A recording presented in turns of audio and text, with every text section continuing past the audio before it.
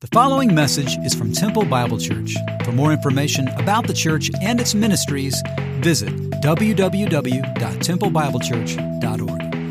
Genesis chapter 1. If you have your Bibles or your apps, if you'll open them up or turn them on Genesis 1. If you got a Bible, you don't know where it is, go to the very front and you'll find Genesis there and chapter 1, verse 1. And we're going to wrap up in Revelation 22, which is the very last book of the Bible. So we're going from the first book of the Bible all the way through the last book of the Bible. We're going to look at the whole Bible today. So hope you brought your lunch. We're going to be here for several hours. Amen. Why are you laughing? I don't know why you're laughing out there. Yeah, we're going to go Genesis 1 to Revelation 22. We started this series on eternity 4 weeks ago. And only as God does, in the past week, we have had 5 folks that either attend TBC or the mothers of 2 of our folks who attend TBC have passed away. And so I have met with families over and over in the last week. Chase did one of those funerals. I'll do 4 of them. And so for the Norton family, Roberta Norton sat over there at this hour many, many Sundays. Bob Olson sat right here in this section at 8:15 many, many Sundays. Kevin and Katie Bond have been part of our body for a while. They had a little baby that died in utero just a week ago. Russ and Debbie Carter have been here many, many years. They were one of the original folks that were here when we came here in 1981. His mom passed away. And then our next door neighbor, Kate Demmett, whose family comes week after week, she passed away. And so when I talk about eternity, guys, this is real. It's something we're faced with day by day, something that I personally have been involved in with these families for many hours in the last couple of weeks. And so as we sang those songs, I just loved it, talking about 10,000 years and forevermore. We sang that song about wiping away tears and those things. It's a privilege, it's a high privilege to shepherd people through their most difficult days and to rejoice with them. And we talked yesterday at Bob Olson's memorial service how we weep, but he worships. And so that's what we're talking about this morning, the new heavens and the new earth. Let's pray. Father, we're grateful that we mourn, but we mourn with hope, a certain hope, a fixed hope. We're grateful, Father, that every day of our lives we have the high privilege to honor Jesus, the one who died on our behalf. And so today as we look at staying in your presence forever, Lord, would you bless this time? Would you take the study that I've done and use it by your Spirit to guide us into truth? In the name of Jesus, amen. So while I was studying for this, I've read a lot of stuff and listened to a lot of people. And one of the articles I ran across was an article entitled, Heaven or Hawaii? Heaven or Hawaii? Well, it got my attention. Wouldn't it get your attention? I mean, a title like that. And the author said, the thought of being a sexless, chubby cherub playing a harp on fluffy clouds for all of eternity does not really appeal to me. In fact, given the choice between heaven being like that or Hawaii, I would choose Hawaii. Fun in the sun, beaches, fishing, hiking, surfing, can't read his writing, scuba diving, snorkeling, or playing the harp or singing in a never-ending worship service, I would choose Hawaii. In fact, I ran across this cartoon, and here it is right here, this guy floating on the clouds saying, I wish I'd brought a magazine. Well, if that's our vision of what eternity looks like, maybe you choose Hawaii. I think the vision of what eternity looks like has been painted wrongly for many times. Maybe from the time we're kids growing up in Sunday school, thinking we're going to be angels playing harps with halos in heaven. But that's not the case. In fact, what we're going to see in the scriptures, what we saw the first week is when we depart from this life, and the word depart meant, you remember, ship setting sail. It also meant an exodus into the presence of God. We saw that to be absent from the body is to be what? Present with the Lord. And Jesus turned to the thief on the cross, and he didn't say 10 years or 20 years or 1,000 years or 10,000 years you'll be with me in paradise. But he said what?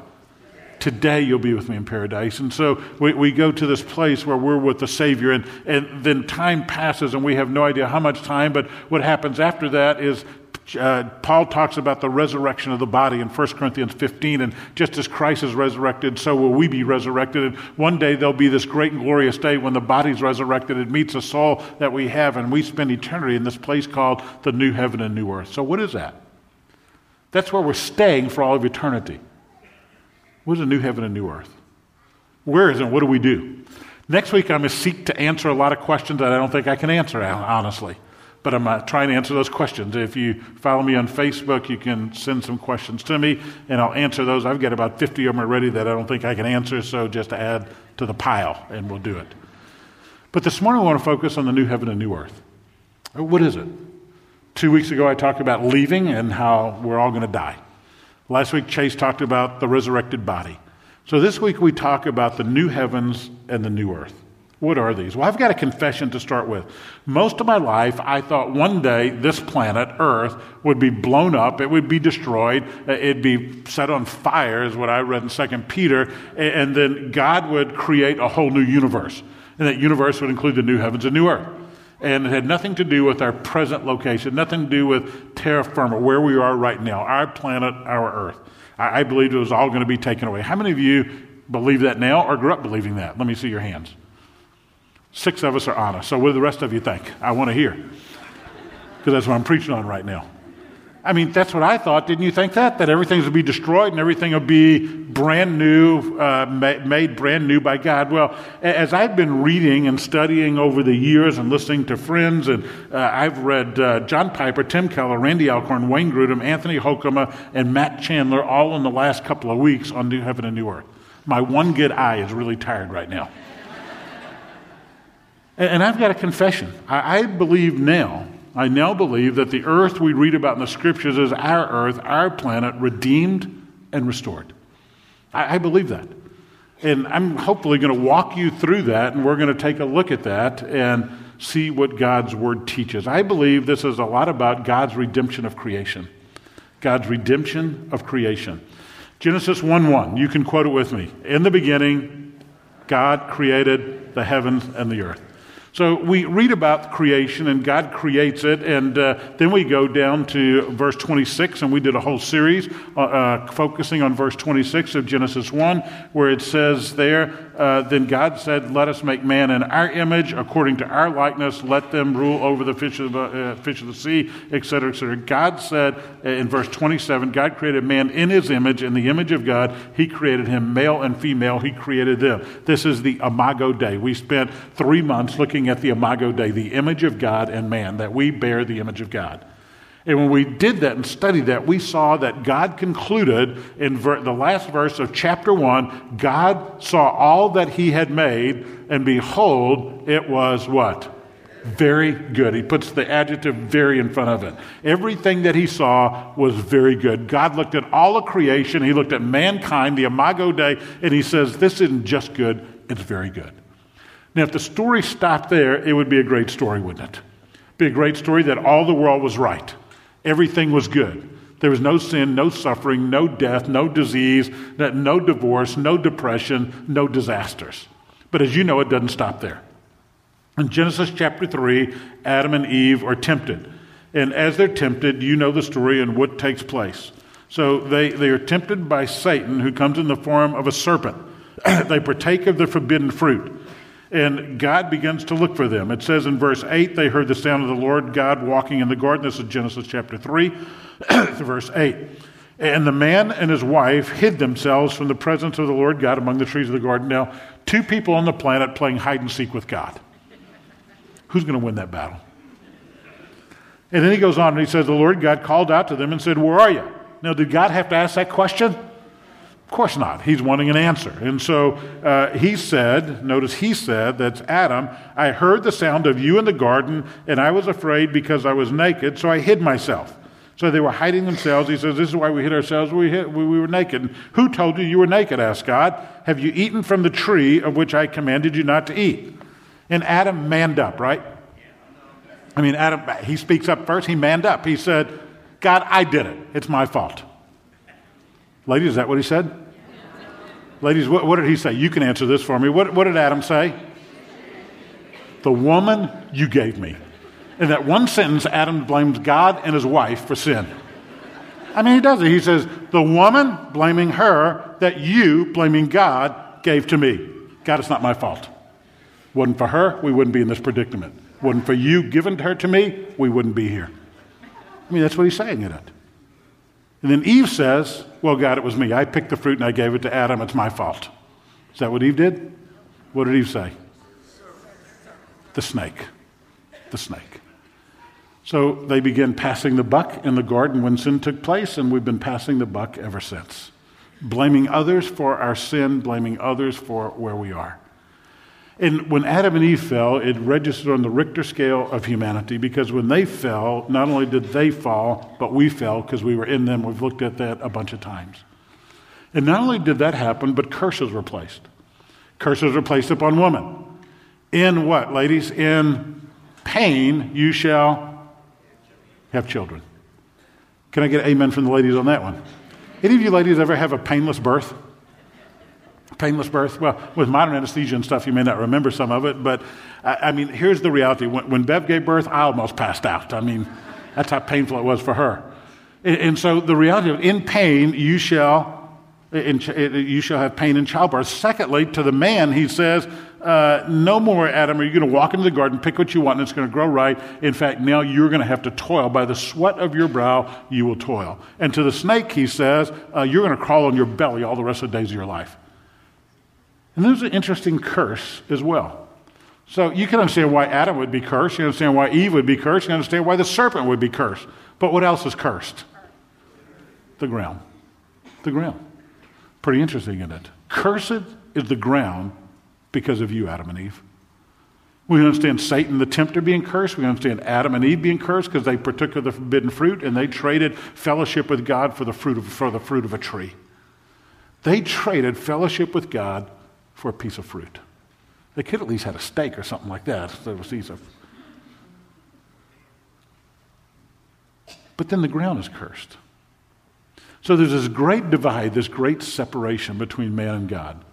Matt Chandler writes it this way in his book, The Explicit Gospel. The harmony that Adam and Eve enjoyed with God's creation, the peaceful dominion they were given over it, is now broken.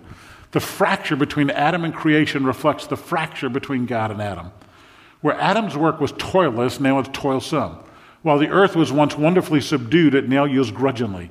Where it was once only fruitful and abundant, it now offers the challenge of thorns and thistles. And while Adam was once bestowed with an imperishable flesh, his sin limits the lifespan of the body. We're all going to die now because of Adam and Eve's sin. Before that, we were imperishable, but now death has taken place. Having rejected God's blessing, he chose to place his hope in the dust from which he was fashioned. Sin separated us from God. Sin introduced pain. Sin introduced jealousy. Sin introduced greed. Sin introduced physical death. Sin introduced spiritual death. When Adam and Eve fell, everything was cursed. The curse was placed upon the earth. The curse was placed upon us. And that sin is spread to every single one of us who's ever walked on this planet. So the ground is cursed, the serpent is cursed, Adam is cursed, Eve is cursed, we're cursed. And then Paul writes about that a little further in Romans chapter 8. So you fast forward to Romans chapter 8, and Paul says this, for the creation was subjected to frustration, not by its own choice, but by the will of the one who subjected it, in hope that the creation itself will be liberated from its bondage to decay and brought into freedom and glory of the children of God. So look at that, the creation itself. Creation, the world, the earth, where we live. Creation itself will one day be liberated from bondage, from its bondage to decay. One day, all of creation will be, the New American Standard that I'm using says, set free. All of creation one day will be set free. That the earth groans, it says in Romans chapter 8. It groans. All of creation groans to be liberated one day. And one day, I'm convinced, not only will we, but also our planet be liberated. It'll be redeemed and restored by God. The story of the Bible is creation, fall, redemption, restoration. And when I read through that, I see it's the liberation and the freedom from bondage to decay. So we might ask the question, so why was this curse placed upon the ground to begin with? I mean, you ever thought about that? Why? John Piper, one of the authors I was reading, who recently retired from Bethlehem Baptist Church in Minneapolis, wrote these words. He said, why did God subject the natural order to such futility because of the sin of human beings? So human sin, and the ground is cursed. The earth is cursed. Human sin, but Paul says the creation was subjected to futility. The creation was put in bondage to corruption. Why? God himself said, cursed be the ground because of you, Genesis 3:17, that we just read. Why? Why are there natural disasters in creation in response to men's moral failures? Why not just simple death for all the guilty of Adam's offspring? Why don't we die? Why does all this happen? Why are there hurricanes that hit coasts and wipe out cities and kill people? Why are there tornadoes? Why are there afflictions? Why is there disease? Why does all this exist on our planet?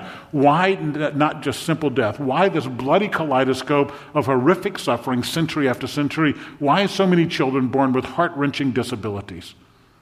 My answer, he says, is that God put the natural world under a curse so that the physical horrors we see around us and disease and calamity would become vivid pictures of how horrible our sin is.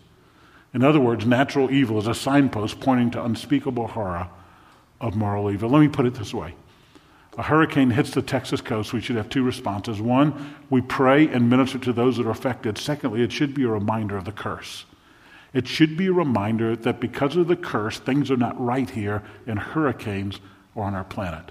We read about tornadoes in Tornado Alley up in Texas, North Texas and Oklahoma or Missouri, wherever it might be. And when we read about those natural disasters, it should cause us to do things, reach out, minister, and pray to those in need, but be reminded that we live in a fallen world that is cursed, and the result is we are separated from God. You've been praying for me for 4.5 years. Cancer comes. It should be a reminder to me and a reminder to you, week after week after week, of two things. First of all, I appreciate your praying for me. But secondly, it's a reminder we live in a fallen world. One day all things will be made right, but it's not right now. And it should be a constant reminder of the evil and sin in our world. And it should be a reminder as we look at folks with disabilities and folks with handicap and all these dear friends who've lost loved ones this week, that things here are not right. But one day, God will make all things right. Amen?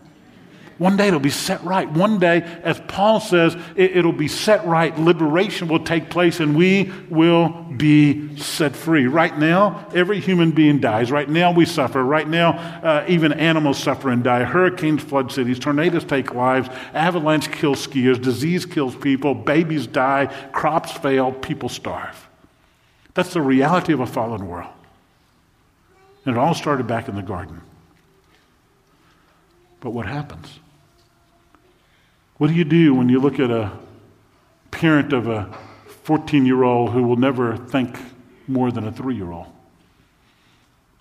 Disabled. What do you tell a family when you sit with them in the room and their spouse has just passed away? What do you tell them? What do you tell the person in the wheelchair or the walker who's been debilitated by heart disease, by stroke? What do you tell them? What hope do you give them? What do you tell the person who's suffering from mental illness?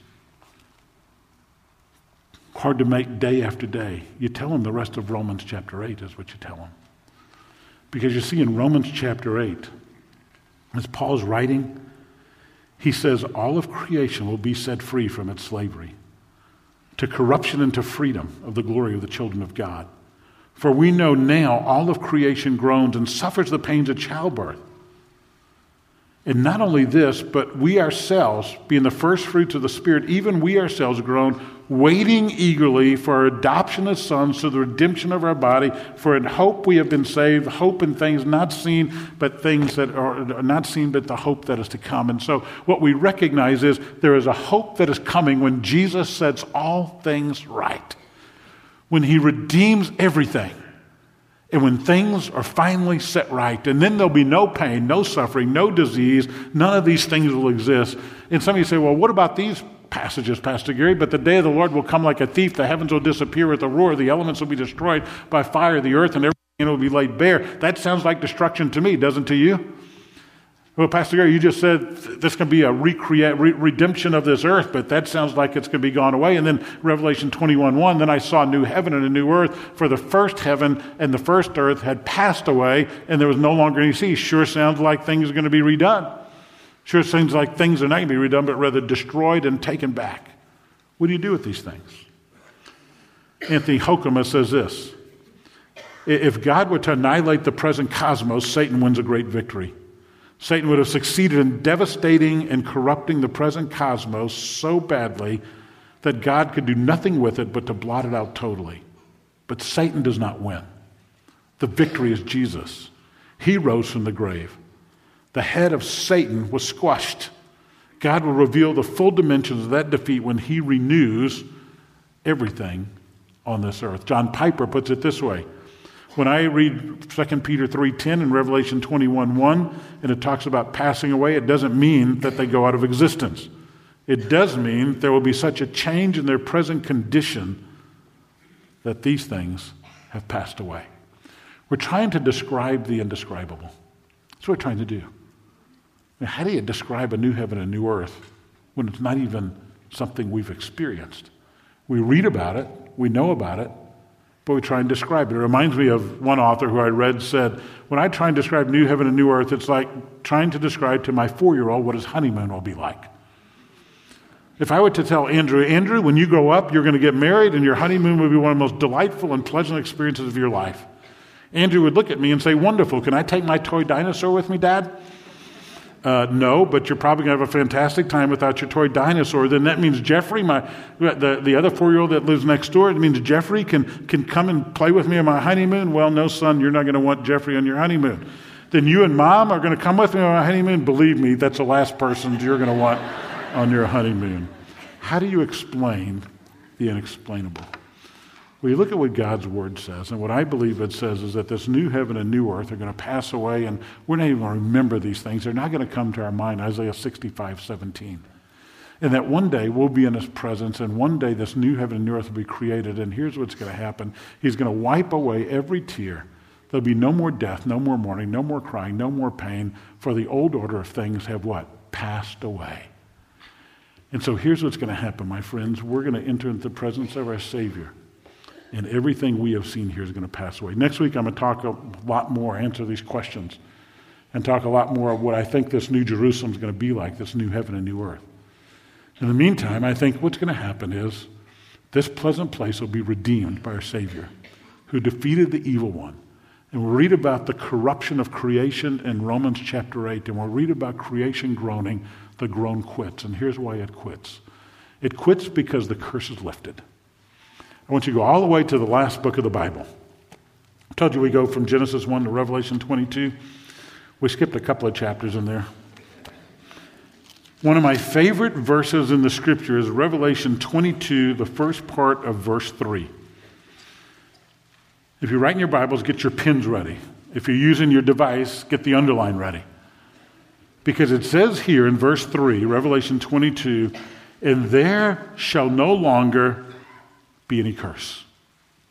Let me say that again. There shall no longer be any curse. Amen? The curse is gone. It's set free. No more greed, no more jealousy, no more anger, no more sexual immorality, no more lusting, no more coveting, no more fighting, no more hatred, no more screaming, no more heart disease, no more strokes, no more cancer, no more weeds, no more thorns, no more hunger, no more poverty, no more exploitation. The curse is removed. Underline the curse. It's gone. It's taken away. And glory, hallelujah, we should shout and scream. It's done. It's over. Amen.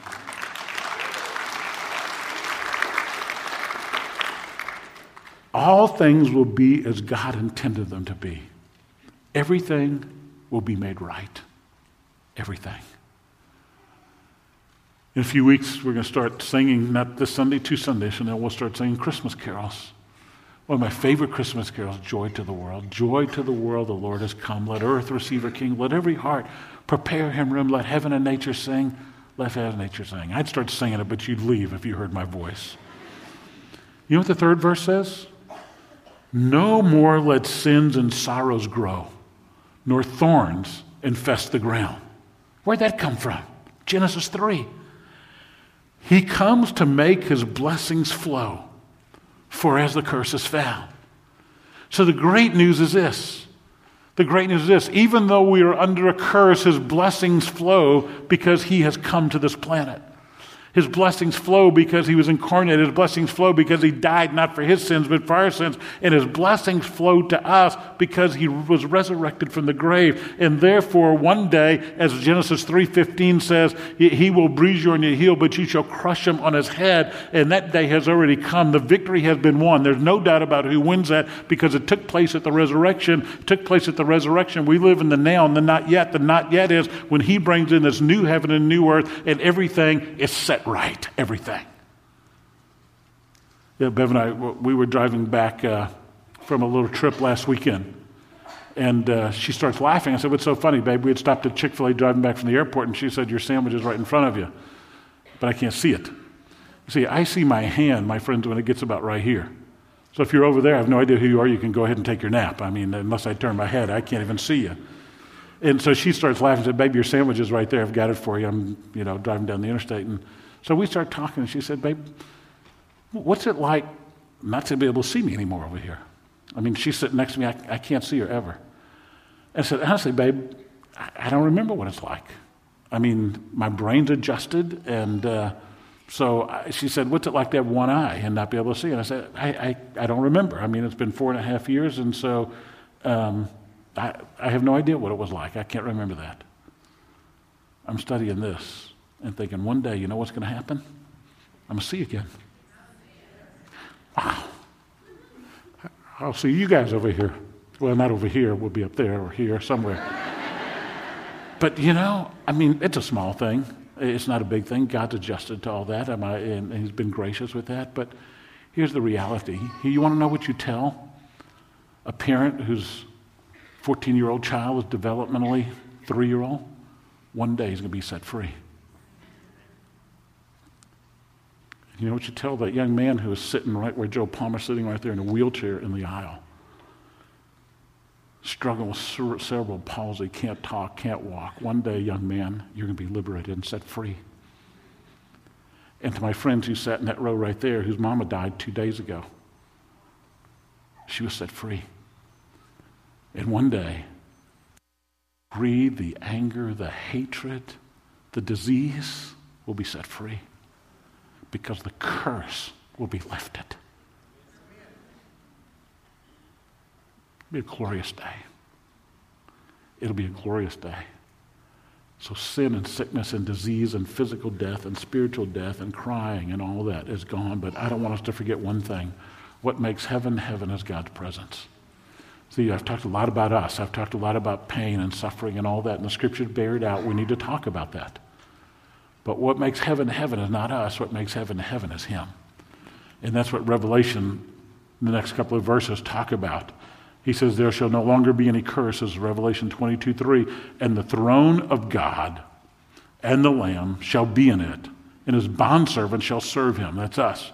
And they shall see him face to face. Face to face with Christ my Savior, face to face.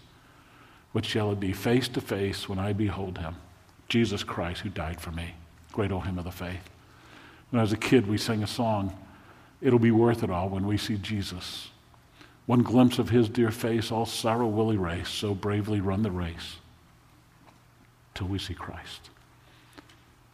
One day, we're going to see our Savior face to face. And everything in this earth, in this world, will pass away because the curse will be gone. And when that happens, everything will be right. No more disease, no more death, physical or spiritual, no more divorce, no more depression, no more discouragement, no more disasters. But face to face with our Savior, blessed by him. Next week, I'm going to spend a whole lot of time talking about this new city, this new home that we're going to have, this new Jerusalem. What I want to point out is that it comes down. If you look at Revelation chapter 21, it talks about it coming down. Down would be where we are. And so it's a further description of our planet being redeemed and restored. My friends, it's not the streets of gold. It's not the jasper walls. It's not the pearly gates that make heaven attractive. It's the presence of God, the presence of our Father, Son, Spirit, where we'll be with him. Johnny Erickson's one of my heroes. Johnny Erickson, Tada, you know the story. She was 17 years old, dove in the Chesapeake Bay. She was a swimmer, a diver. But she did not do what was wise, and to find out what was under the water, she went straight into a rock, and she became a quadriplegic, paralyzed from the neck down. 17 years old. Now she's in her 60s. She looks like this now. She's an artist. She paints with her teeth because she doesn't have hands at work. She's never been out of that wheelchair. Never been able to walk since she's 17. Somebody has to lift her out. Somebody has to do everything for her. She wrote a book on heaven. It's one of the books I've read in the past couple of months. What got my attention were these words by Johnny Erickson Tada. I can hardly believe it. I, with the shriveled bent fingers, the atrophied muscles, the gnarled knees, no feeling from my shoulders down in over 40 years, will one day have a new body, light, bright, clothed in righteousness, powerful and dazzling. I cannot wait to dance, to run, to leap on my own. Can you imagine the hope this gives someone with a spinal cord injury like me? Can you imagine what this means to somebody with cerebral palsy, brain injury, who suffers from a stroke or multiple sclerosis? Imagine the hope this gives to someone who's manic depressive, who's schizophrenic, that all things will be right.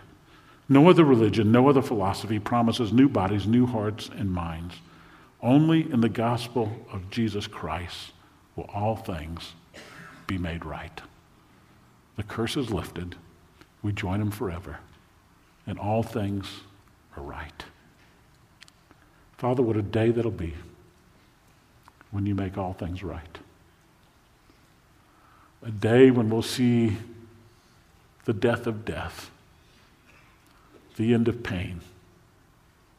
The only tears will be those of joy. A day when there'll be no suffering, no greed, no lust, no envy.